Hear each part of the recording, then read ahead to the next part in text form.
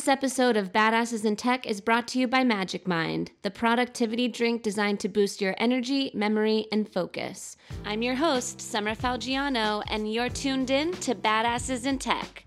Today, we're rejoined by Samir Vasavada, co-founder and CEO of Vise. Samir is serving on his mission to provide everyone access to financial opportunities. In this episode, Samir discusses Vise's rapid growth, how he's bringing equity to a global market, and why technology is key to helping close the financial access gap. Yeah, so just a quick recap on what Vise does, because I think that might be helpful kind of going into it.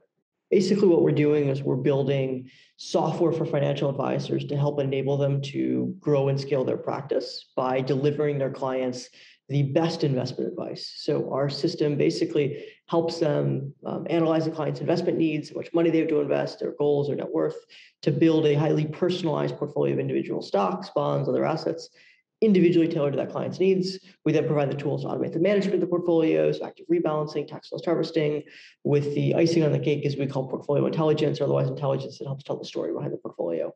So the way you can kind of think about it is the advisor is the relationship with their client, and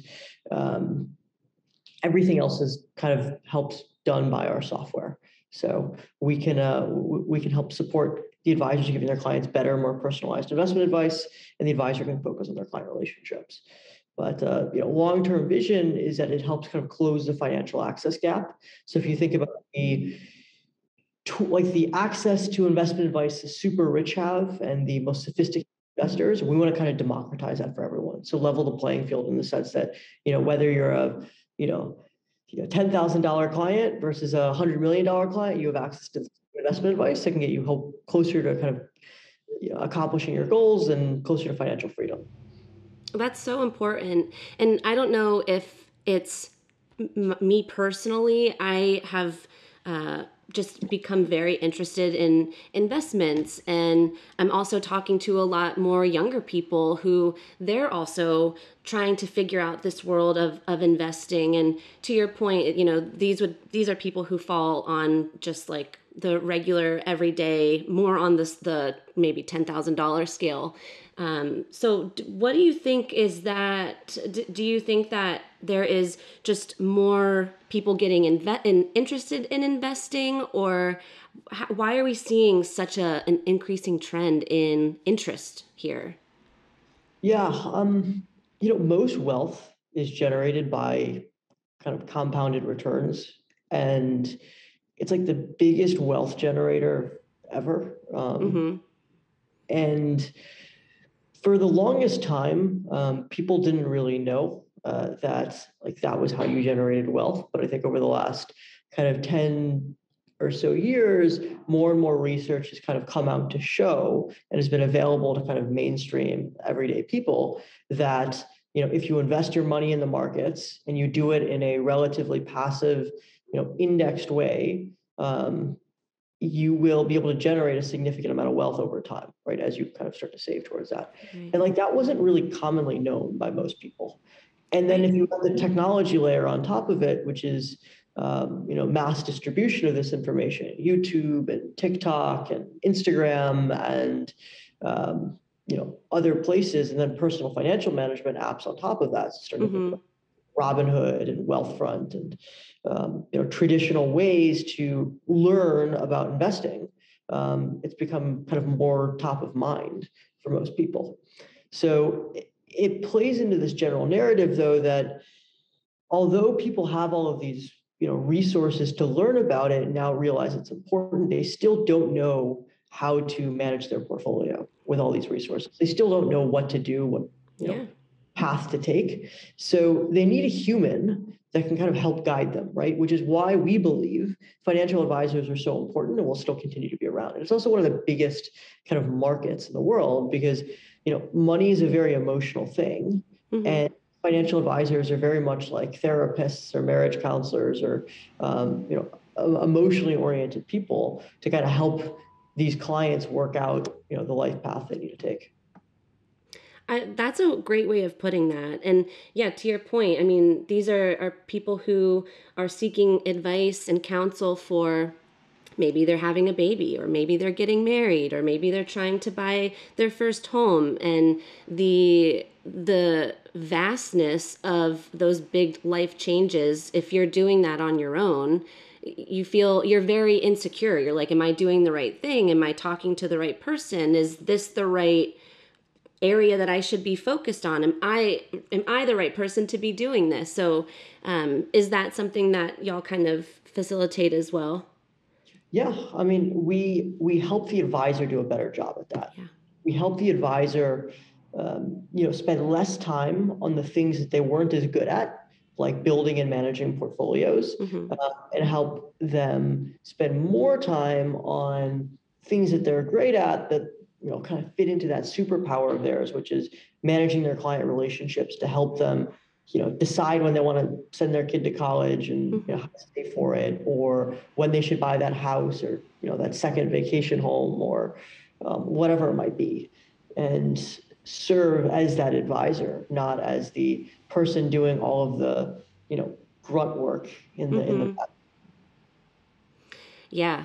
Well, and you said something, and it resonated with me. And I know you're very much a role model in this notion of non-traditional career paths or non-traditional wealth generation. You have a really interesting story. You and your co-founder really started getting into this work, I believe, 13 when you were going to school. So is there a little bit that you can share about that story and your personal history, really taking this idea, bringing it to life, and not only that, scaling it to what you were talking about earlier, growing it from 5 to now almost 100 and plus. So would love to kind of have you take us down memory lane and share your story with us. Yeah, I mean, it's funny because even the progress we've made now is great, but we've far from won, right? Like we have a Right. long, long way to go. I think we're 1% the way there is the reality to it. So it's been a fun journey, through this point. But we we kind of I don't know, some people have a passion to do something, like some people have something they like to do as a hobby on the side, something that excites them. Like I was kind of one of those rare instances where it was like a calling, like I had nothing else in life I wanted to do other than this, and there was nothing that was going to get in my way, absolutely nothing. And I luckily was able to find Runic. The two of us went to a summer camp together, and we were doing college courses over the summer, and we were both from the Midwest. And there wasn't all too much to do in the Midwest. It was very much not a focus on starting tech companies, and we were like, well, we've got some spare time. Like let's invest our energy into at that point in time it was building apps for small businesses, and let's try and build a lot of apps for small businesses. And we started doing that and found some early success there. And Runic had the opportunity to do some AI research, and we are like, well, what if we applied AI to building apps? And that was our first kind of big startup project. It turned out to have been able to work because of how technical of a problem it was. But it led us into finance. It led us into this idea that it was one of the biggest, most important industries in the world, and that there was very little technology, very little automation that was there to support it. And we had the opportunity to kind of build that. And we are like, well, there's nothing else we should be doing other than building it. That's amazing. And I can only imagine the maybe challenges, or like you said, it's you and everyone else around you going to school, pursuing maybe college or whatever else they're trying to do, and you're going against the grain. So how was that? Like, were there ever moments where you're like, oh my gosh, am I doing the right thing? Or how was that like internal narrative for you throughout this process? What kept you going? Yeah, I would say that if I didn't keep going through that point in time, I wouldn't have kept going now, right? Because even going through this point, startups are really, really hard, right? You're dealing with so many problems, so many different types of, constant changing issues, setbacks, and you got to have a lot of grit. And if you don't go through shit to begin with, you're not going to kind of be able to put it into perspective. So I'm glad I didn't really give up. I think that there were a lot. I think it's no different than like everyone telling you, look, like this isn't what you should be doing. You should be going to school like everyone else. You should be getting good. You should be, taking the path. Like you're thinking about how much risk you're taking on, and like sometimes, like in order to be successful, you just got to be bet against the consensus and be right. And I think that was kind of the bet I was taking. Like I'm sure it could have gone wrong. The way I thought about it was, look, if it goes wrong and like none of it works, I will have learned something, and I will have been better off for it, and I will have gotten closer to the direction of like knowing what I want to do, which I was pretty certain I knew what I wanted to do. But for whatever reason, that wasn't the case. I would have been able to validate it or invalidate it, and it was just something fun to do. So Yeah. Well, and there's the bonus. I mean, I think that's another thing too.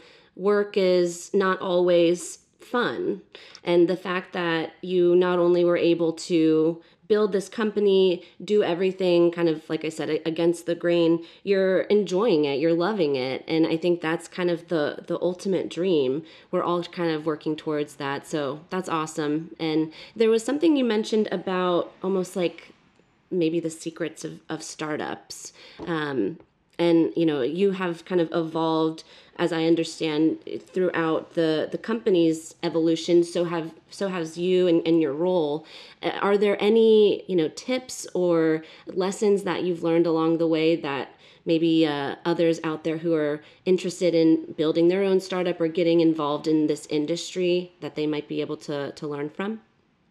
yeah, I mean, do as much as you can with as little as possible, as early as possible. Um, I think that everyone says to themselves, they believe like, oh, if I had this thing, I would be able to grow this much faster. I would have been able to build this better product for my customer, or I would have been able to, whatever it might be, right? And I think if you put that out of your mind and you focus on just the primary objective, the singular thing you need to be successful, and try and do it with as little as possible, you will be able to get there faster, and you'll be able to, you know, do more than you would. You were able to make that excuse to yourself that you needed all of these people and you needed all these resources, because oftentimes that kind of just slows you down. Right. Or you kind of chase something that puts you in the completely opposite, direction. For me, that's something I struggle with is okay, there's so many options. There's so many things that I could do.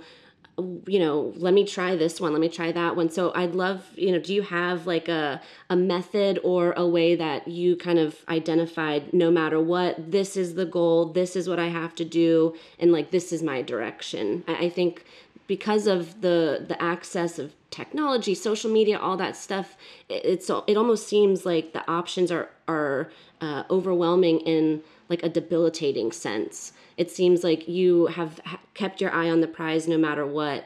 So I'm curious, like, how do you identify what that is? Yeah, it's hard.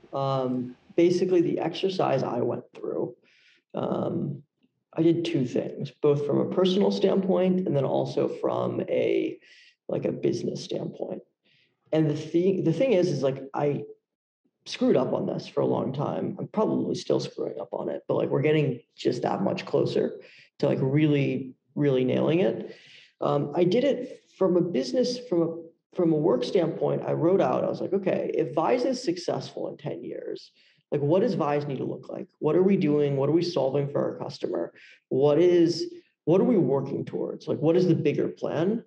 And then in my personal life, I was thinking, okay, like when I'm like 30 years old or 31 or whatever it might be, like what do I want my life to look like in everything, right? And every decision I make, everything I do has to somehow layer up into that thing, right? So if I'm spending time on something that isn't related to, you know, how I want to, like what my North Star is, I probably shouldn't be spending time on that. And like the reality is sometimes the North Star can't change, but it's really important to like, spend the time to really think through what is that North Star that you want. And everything should work into it. That is something that I think all of us need to learn from, and yeah, it's easy to be, I guess, short-term oriented. So the fact that, you're constantly thinking, it sounds like 10 years ahead, and always looking forward, it's like a muscle that I don't think a lot of people are flexing or know how to flex. So, and me in particular, that's something that you've helped me with. So thank you. I'm learning so much. But kind of on this path of what's next, or this 10-year plan, what is your 10-year plan? Yeah, for the business, it is like transform investment management, and by doing that, creating a platform that gives all investors, like regardless of age, net worth, criteria, access to all investment classes, all asset classes. So public markets, private markets, crypto, everything, to be able to be to be able to have highly personalized and automated investment advice in a very scalable way. So you can think about it as one platform that's able to manage all assets for all investors, done in a personalized way, at scale for everyone. That's awesome. And I know you recently moved from the Bay Area to New York. Is that something that is helping you kind of fuel this 10-year plan? What is it about New York? I'm sure there's obvious reasons, but I would love for you to just talk a little bit about that location, especially for those who might be interested in joining the financial industry, maybe even working for Vice next year or in 10 years. That's funny. Like New York is just such a better city than San Francisco. There's great restaurants. It's a bunch of fun. No, but it wasn't actually the reason why. It was because we're building a finance company, a financial technology company, and the financial technology DNA is more so in New York than it is in San Francisco. But I would say that it was a dicey time to have made the decision to move because the pandemic had just hit. I think was, how do I put this? Like, we weren't really in New York, right? People weren't really in the office. We were all over the place because of kind of the unique circumstances. But I will say, if I had to start a company over again, I wouldn't start it in New York. I think as great as New York is. And the reason why is because San Francisco has a culture around entrepreneurship, whereas New York is very much getting there, but it doesn't have like a singular focus around entrepreneurship and startups. I think that San Francisco has that culture, and more importantly, there's such little to do in San Francisco that you're just constantly focused on your business, and there's no other distractions to get you caught up that presents themselves in New York. Yeah, that's fair. And it sounds like your experience in San Francisco lended itself nicely to the grit that you have and this, relentless focus, and helped you not only with these entrepreneurial skills, but the tech skills. And then it sounds like you were able to take that and run with it with what you're doing in New York. Tell us a little bit more about your team. And, you mentioned the pandemic. We're still, in my opinion, very much into it. 2.5 years later, I'm reading a bunch of stories around, people getting burnt out. Even I think recently, like C-level executives are starting to just be like, you know what, I'm done with this. But for you and for your company, it seems to be the complete opposite. So I'd love to kind of understand what you think you guys have been doing to set the stage here. Yeah, for sure. I mean, I definitely wouldn't say we're the complete opposite in the sense that, like, regardless of the company, I think people will get burnt out in the sense that, like, it's really hard to be working in isolation sometimes, not having all too much exposure to other people every single day. And I think that could kind of take a toll on you. And I think that plus the outrageous financial markets that we've seen without too much of a reason for it has just caused a lot of swirl, this kind of idea of the great resignation, whereas like more and more people are like leaving their jobs, expecting to kind of find something better. And I think that it's really just a byproduct of how hard it is to build a company in this environment and build a culture in this environment when there's just so much uncertainty and there's in some sense a lack of structure. And yeah, it's hard. Like, it's not going to just affect the junior employees, or it's going to affect everyone. It's going to affect the C-levels. It's going to affect everyone involved. Yeah. Well, and I think so. 2 points on that. The exercise that you shared with us about really understanding what is it that is driving you, how do I reach that goal that is just weighing on me and my soul. I think everyone needs to do that exercise to avoid maybe getting burnt out as quick, or avoid maybe wanting to make that decision, right, to kind of swirl. So I just completely forgot. Yeah. I had a second point. It'll come to me. Like, you kind of need to know just what game you're playing, right? Like, if you're operating without a direction, you're not going to know what to do. And the second you get frustrated, the second you have like that adversity and you don't know which direction you're trying to go, then the fact that you have to go through that adversity in order to work towards that long-term goal, because you don't have that direction, you're going to just quit and find that like you can't be successful at anything if you just give up. Yeah. Well, and that made me remember my second point, which is the isolation piece. So I experience this all the time. There's so many decisions. There's so many thoughts that go into my head every single day. Sometimes I almost allow some of those thoughts to be like fear-based. You don't have someone next to you to say, does this look right? Does this sound right? What does this even mean? It's very much the person. So I could imagine even more people are feeling that burnout because it's just them, and it's really just them trying to figure out, am I doing this right? Or, am I doing it completely, like, am I even the right person to do this? So curious if you have any advice or any words to share for people who might be experiencing that, because I can't imagine I'm alone in that one. Yeah, I mean, I did our best to kind of create a solve for this within Vise, which we called like a house system. So we built basically mini communities within Vise for no other purpose than, to bring people together. And I think that the challenge, like, especially if you look at us like from an evolution standpoint, like we've evolved in communities, right? And like a small group of people, relatively, that can support each other and grow with each other. And the challenge with isolation is it takes away from that community, right? And if you don't have that community, it's so hard to know what to do or how to act, or like how to function. And I think that's what kind of happened is that community dissipated over the last couple of years, and we need to bring it back. And you're doing that. You're facilitating that, especially kind of thinking about what we were talking about at the beginning, helping build those relationships. So it's crucial, and especially now more than ever, we all need just a little bit of social interaction. And why not go talk to someone who can help you generate your wealth? Makes sense to me. Exactly. Makes sense to me too.